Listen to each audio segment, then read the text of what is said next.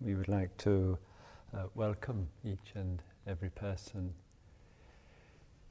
here for this week-long retreat that we have here together. Could you turn the voice down a bit? Thanks. And in this, the introductory talk with you, I would like to speak a little bit about the general background to these days that we have here together, to speak with you with regard to the general form of the days, and a little bit about some of the themes which we'll be exploring during this time that we have here together. I've had the privilege and opportunity to come here twice a year since 1977, about a year or two, I think, after the centre opened, and feel reasonably familiar with IMS. And I did actually once make a long-term trip down to the annex about 12 or 15 years ago. That was my last visit there. But the meditation hall and the dining room is the territory in which I move.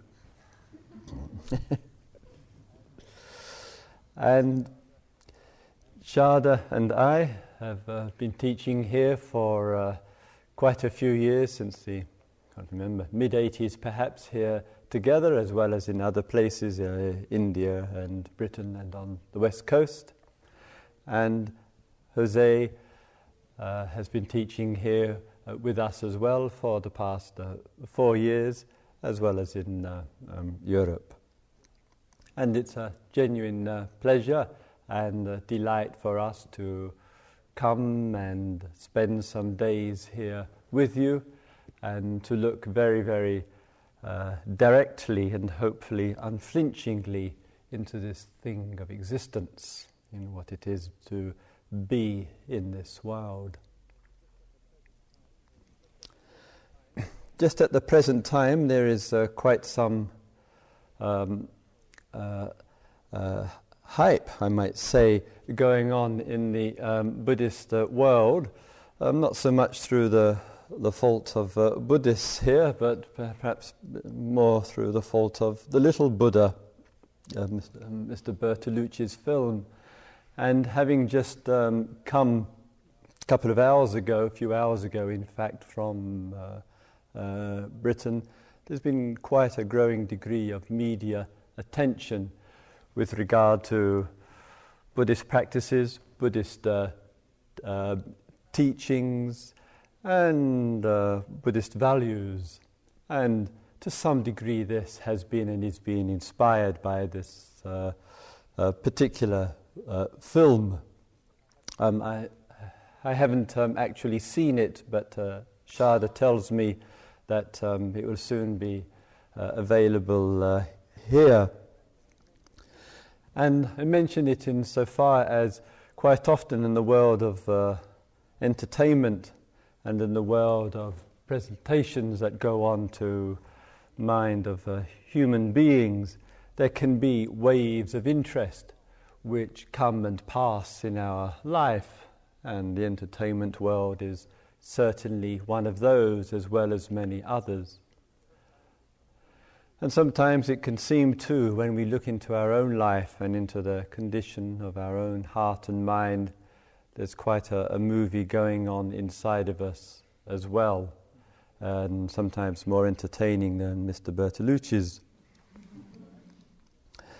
And in that, it's not so easy for a human being to see more deeply than that, more deeply than the personal soap operas, and to see much more focused and much more clearly into the very truths of life.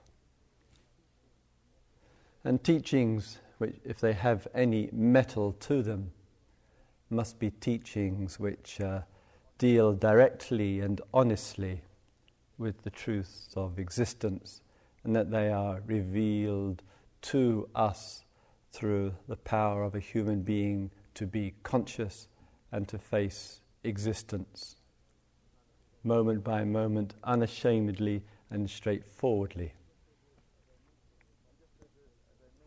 And just as I mentioned, there's often, perhaps much too often really, a great deal of hype in the world about one thing or another, and it can be extraordinarily difficult to sort out what is what.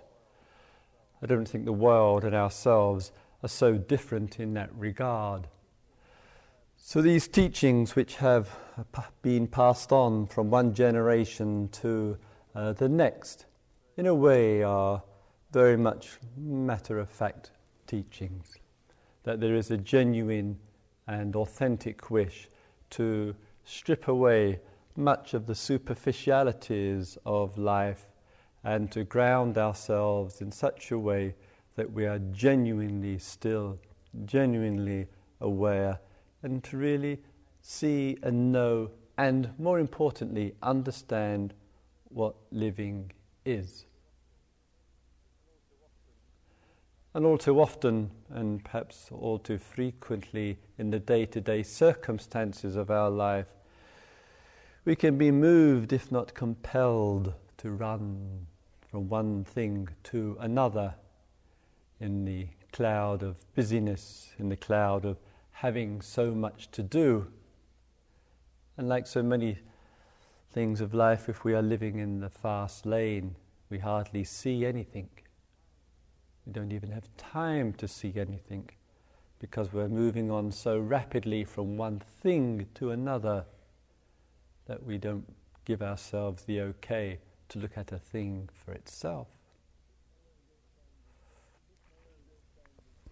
So the long-standing history of the teachings, in a way, has several features and facets to it, and those features and facets are providing initially, and very importantly here, a kind of environment for human beings to take stock of our life, not only to see what is of value in our life, but to see right into the nature of existence.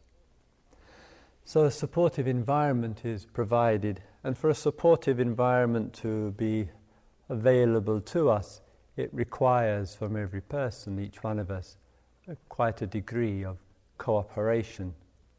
And you will be aware, as I am aware, that our world so often isn't a safe environment. And so often it isn't a safe environment for women, it isn't for men, it isn't for children, it isn't for animals and birds.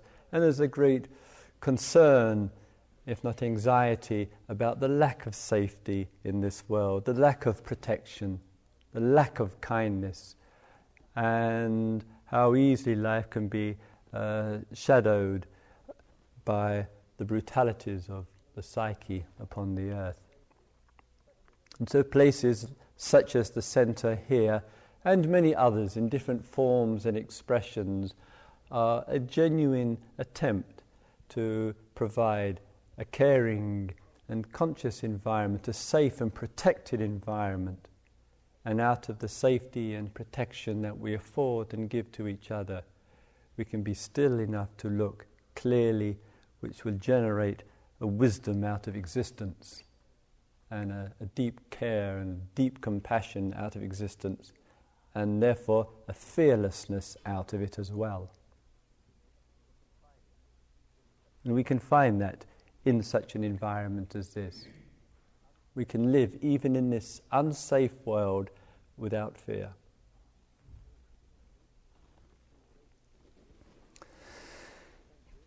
Teachings over the centuries, and they certainly run in a recorded form for more than 2,000 years, in an oral form for 2,500, 3,000 years or more, have acknowledged and the importance of the safe and protected environment. And that has taken, as you will know, a certain kind of, perhaps rather unfortunately, in some cases, a rather institutionalized form of monasticism. And that became the form that took place in a widespread fashion throughout much of the East. And it has been necessary, of course, to adjust and to adapt to changing times.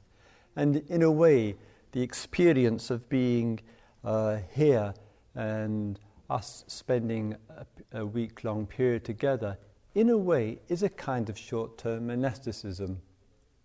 It's one of a religious environment, but a religious environment which hopefully has no intention to promote religion. It's a religious environment insofar as the ethical guidelines, which are the rock bed of support for people, are cared for and respected. And essentially that means here one engaging in an absence of killing, absence of stealing, absence of sexual abuse, absence of lying, absence of abuse of alcohol and drugs, and that those features, all five of them, not killing, not stealing, not engaging in sexual abuse, not lying, not abusing alcohol and drugs, are the very principles along which human beings can live in safety. And what an extraordinarily different world it would be if we just acknowledged as a species each one of those. What a dramatically different world it would be to live in. So in our time here, the care and respect for each one of those while being here gives support to all of us. Teachings also in the acknowledgement of the ethical foundations, and quite often in our day-to-day life, of course, we, almost by abstinence in a way, we observe and are in touch, if not respectful to them. But each and any one of those can be such that in the circumstances of daily life, any one of those can be a challenge to us. And what does it mean to uphold above all other loyalties the loyalty to non-violence? What does it mean in life to live a way of life in which one would rather endeavour to live with a maximum degree of integrity in life than engage either insidiously, secretly or whatever in any kind of exploitation or ripping off of others, whoever or wherever? What does it mean in our day-to-day life to live such a life that we are genuinely respectful and caring in our relationships and in sexual relationships? What does it mean for us to speak that in life which is both true and skillful, and not to engage in gossip and backbiting and maligning others and putting others down, or in fact building them up and making them into something which they could not be and never will be? What does it mean to keep clear in the world of language and communication because of the significant impact that words have on people's lives? What does it mean to take care in any use of alcohol, any use of drugs? What does it mean to be very, very watchful of what may enter into consciousness, not only affect bodily and emotional and social life, but also affect consciousness and the capacity to see? And do we give justification to that? Do we just go along with the crowd, or do we have the capacity in our day-to-day life, without any self-righteousness, to be able to say no? No, thank you. No, I don't need. No, I don't want. No, I don't wish to engage in. No, I don't wish to give support to. No, I don't wish to justify. So ethical guidelines It's a tremendous challenge to a human being to question and to ask and to look, and not just to go along with the conditioning that the mind says. If you understand 2% of what I'm saying to you, then you'll question many areas of life: political, economic, social, environmental, home policy, foreign policy, social policy, personal relationships. Questioning into life on ethics and values, it runs into everything. And in our time, in our period of hours that we have here together and through the days, it provides us with some time and with some space and with an opportunity, not for you to agree with what I say, or Shada or Jose, or what others may say in small groups or inquiry periods, but we're endeavouring to provide for each person a silence and a meditative atmosphere so that there can be a dwelling on these things, so that you and I just don't go along and identify ourselves with our conditioned patterns as though that's the truth of things, that's the absolute reality, that's what the real world is, or whatever. We can run deep into our being and look much more deeply than is often available to us, provided we're in a safe environment with love and care around us, in silence and stillness, and out of that will come some depth of metal within us, which will look at the world differently. And facilities like IMS and other places of other traditions and contemporary movements, etc., are part of a movement, I would say, and a significant movement that we have to stop and look again and again and again until we start realizing something about living. The old is not working. Some things are valuable and significant and beautiful, of course, but I think most of us would agree there's too much suffering on the earth.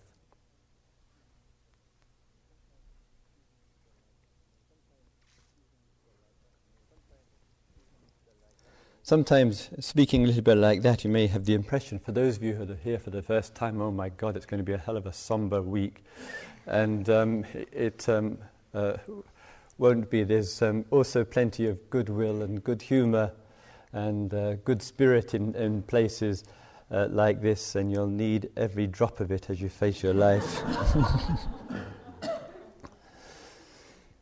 In being here and in sharing some time that we have here together, and there's a few aspects which I would like to just touch upon with you briefly this evening.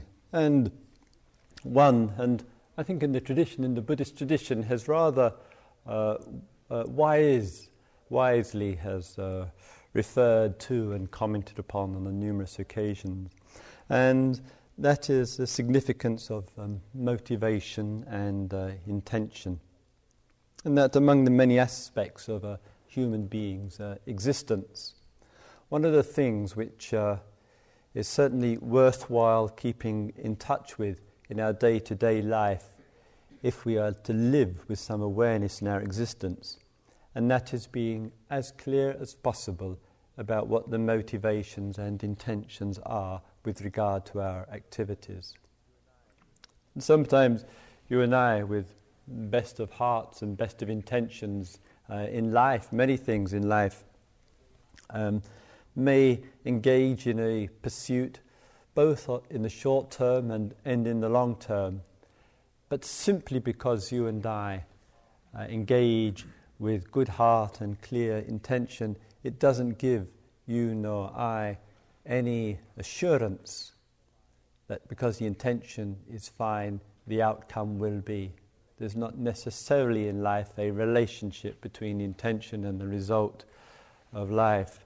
And one of the things that the teachings remind us again and again, that one of not being attached to results.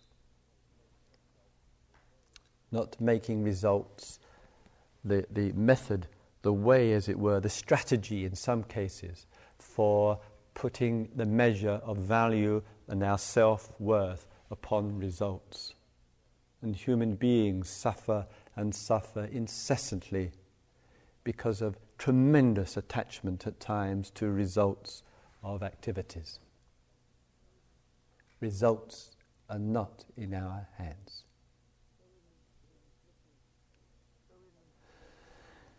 So in looking and in coming here, in terms of the intention and the motivations, one aspect of that is that we do hope that each person who has come here, as much as you can see into yourself, is such that you are here because you actually wish to be here.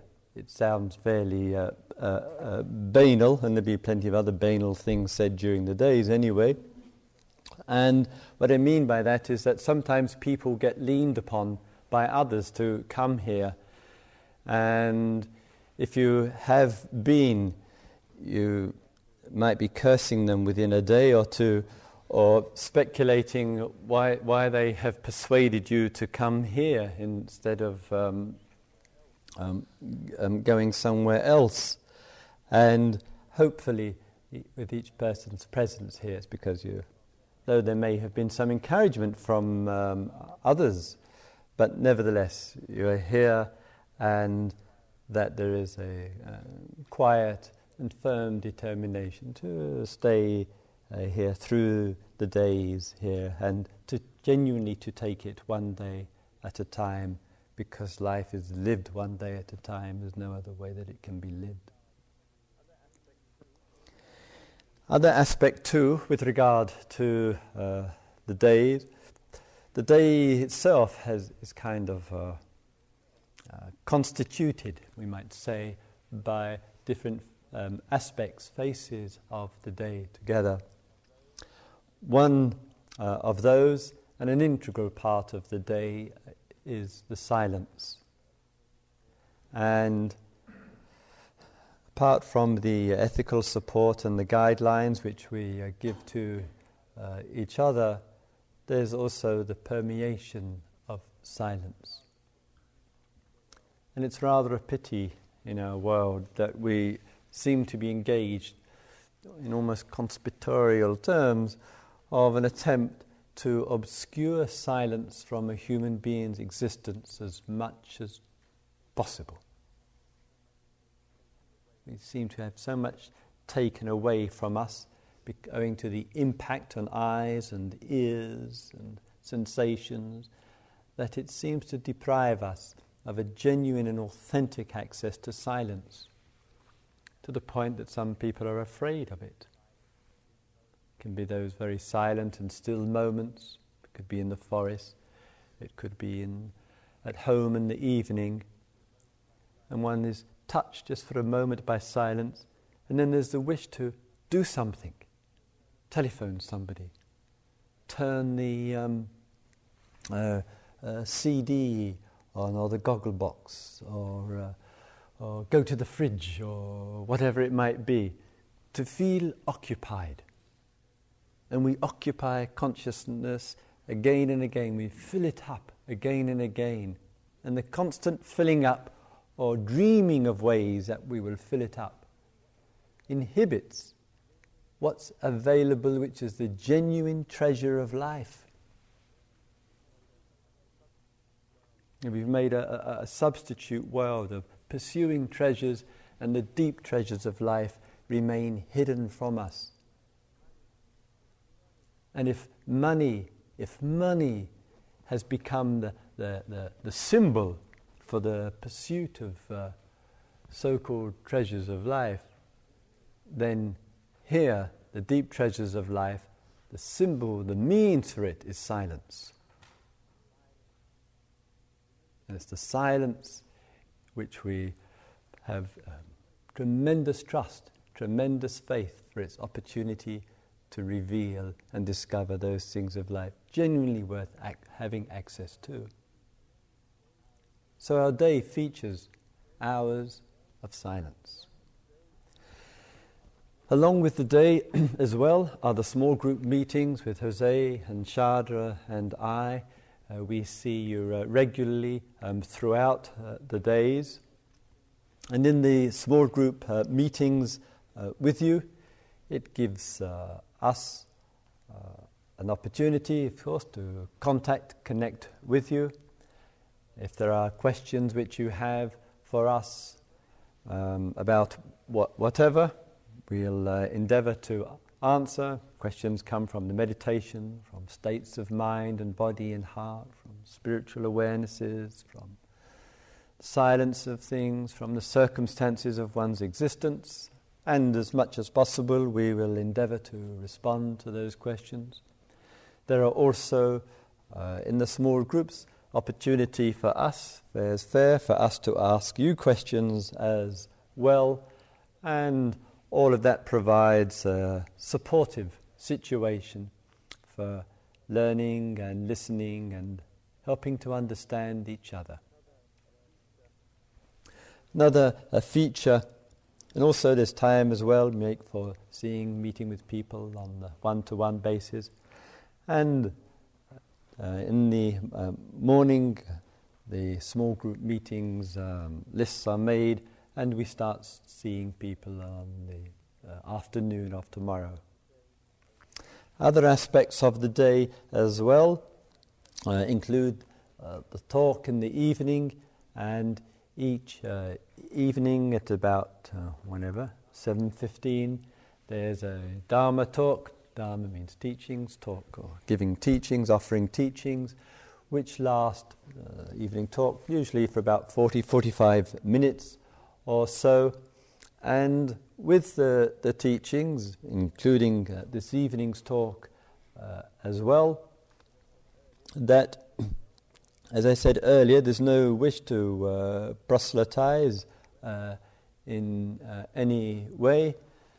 One's not here to convert anybody to anything. I have no wish to be and have never been, and I don't wish to with regard to others as well, but simply to offer teachings which concern with the ultimate truth of life, concerned with realization and the very practical day-to-day circumstances of existence. And in that, the way that the teachings are given by the three of us is very much in the spirit that if something is valuable and useful for you, and is a contribution to your well-being, your happiness and understanding, naturally enough we're delighted and very much part of our intention and purpose. And if at times things are not clear or banal or whatever it might be, please don't hesitate to contact and speak with us, small groups, inquiries that take place, one-to-one meetings, and we will try to explain further what we have said in here during the day without trying to sound too defensive. And the other aspect too is that the day, from the very beginning of the day through to the end of the day, is such that we genuinely give care and value to each and every aspect of the day. So the day, in terms of the meditative day, it includes sitting meditation and walking meditation, standing meditation, eating meditation, the work. Oh God. Happy birthday to you. Happy birthday, dear Christopher. Happy birthday to you.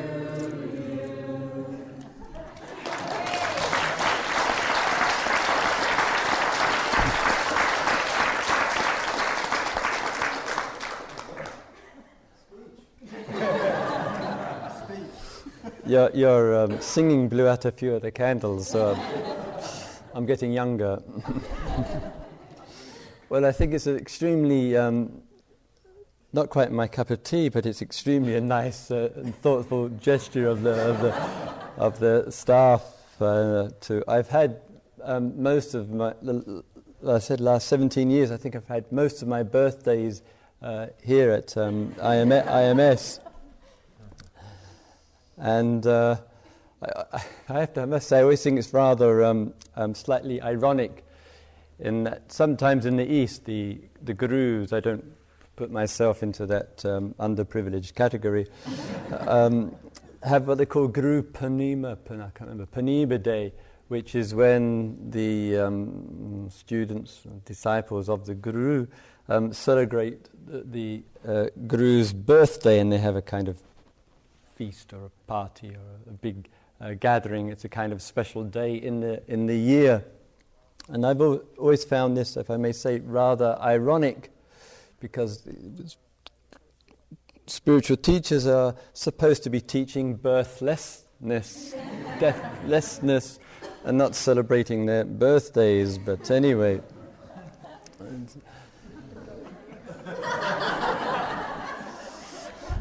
and I'm now. God, I'm now expected, Shada reminds me, I haven't done it for 40 years, to blow all these out. And if I don't succeed and I keel over, you will know that they blew me out. And wish. I wish that you were all liberated within 7 days.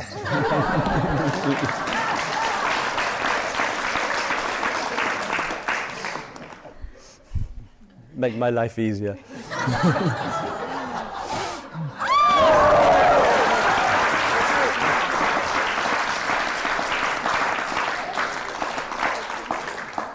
Smoke alarm's gonna go off.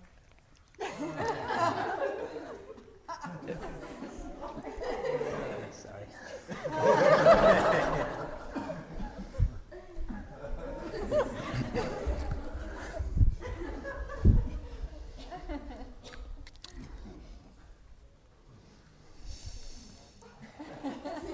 I'm not sure if the blowing out of the candles did my environmental qualifications any good. Anyway, where was I before the interruption? Oh yes, timetable, right. Okay, well, that won't have to happen for another year. With regard to the timetable for the day, looking at the timetable here, it starts at a horrible hour of 5:15. I should say it is the only place of all the places that I go to that it starts here at this time, and it's not entirely my fault.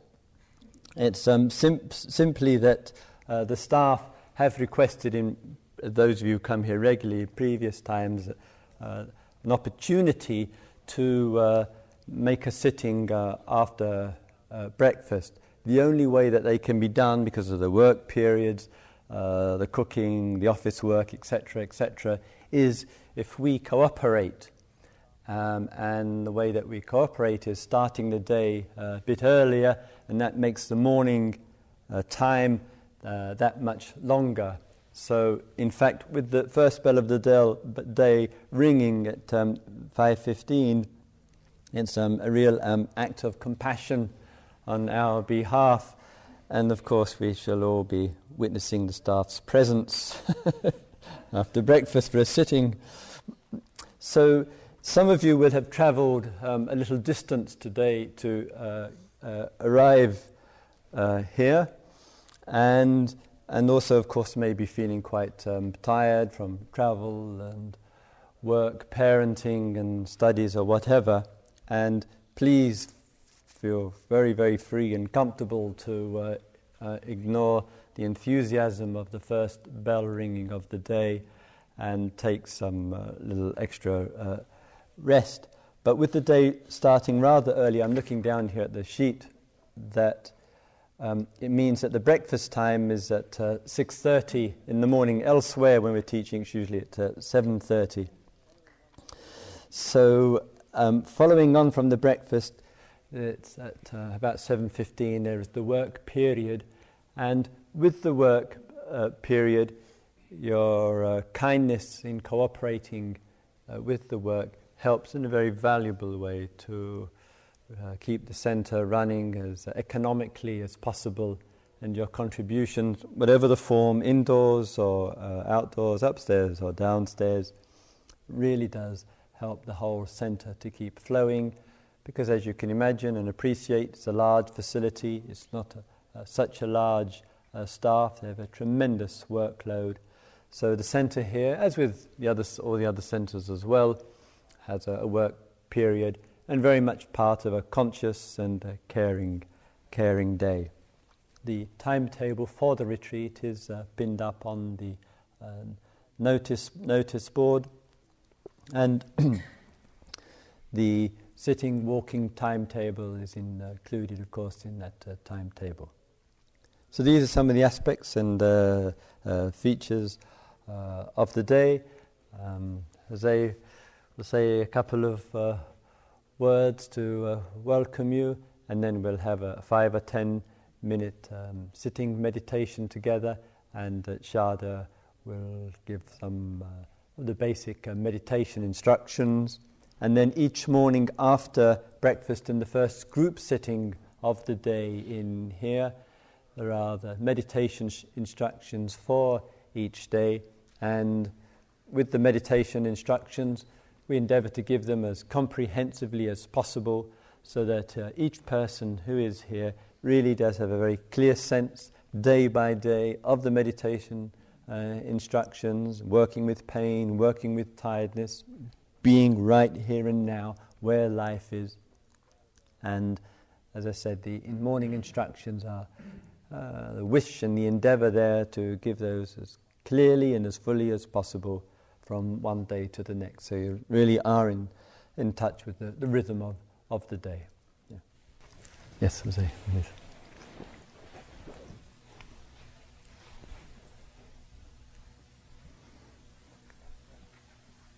Really gives me great pleasure to be here, to be touched once again by the friendly faces that I got used to see year after year, and to see the new faces.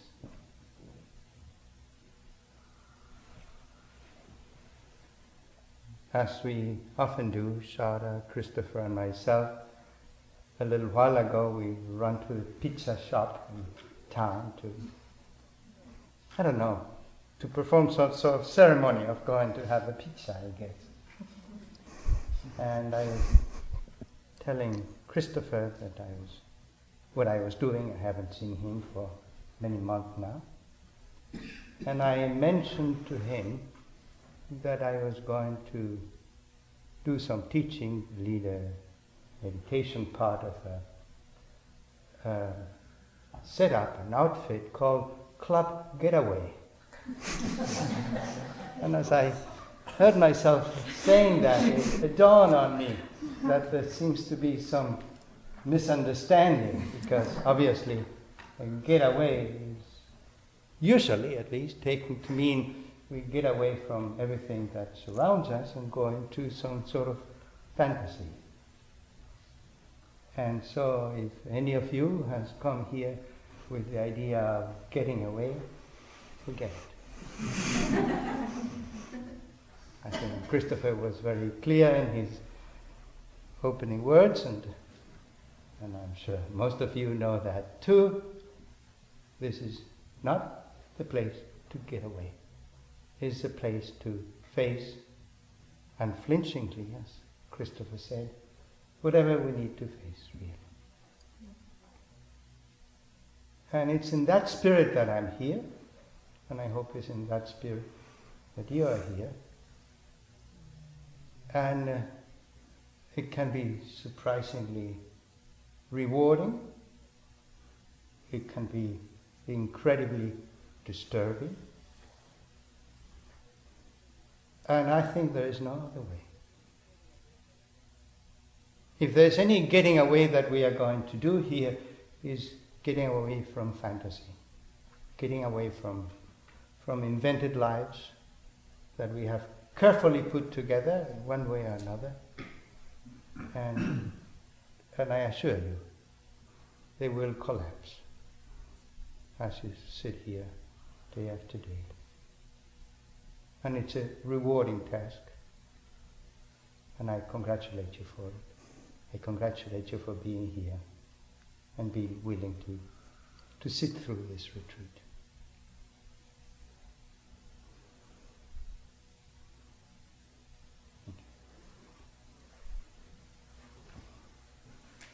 I also welcome everybody to the retreat, and I look forward to our week together.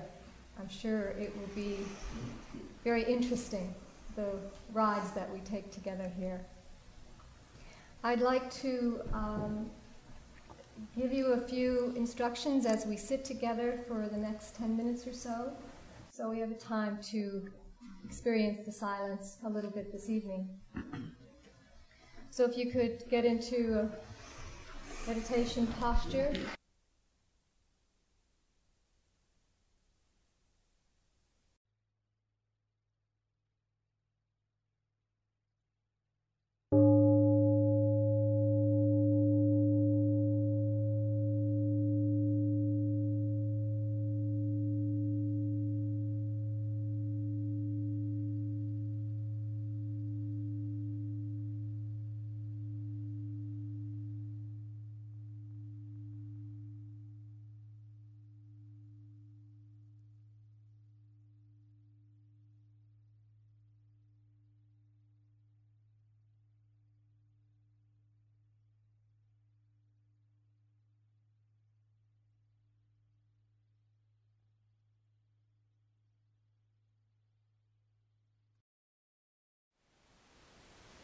Thank you for listening. To learn how you can support the teachers and Dharma Seed, please visit dharmaseed.org/donate.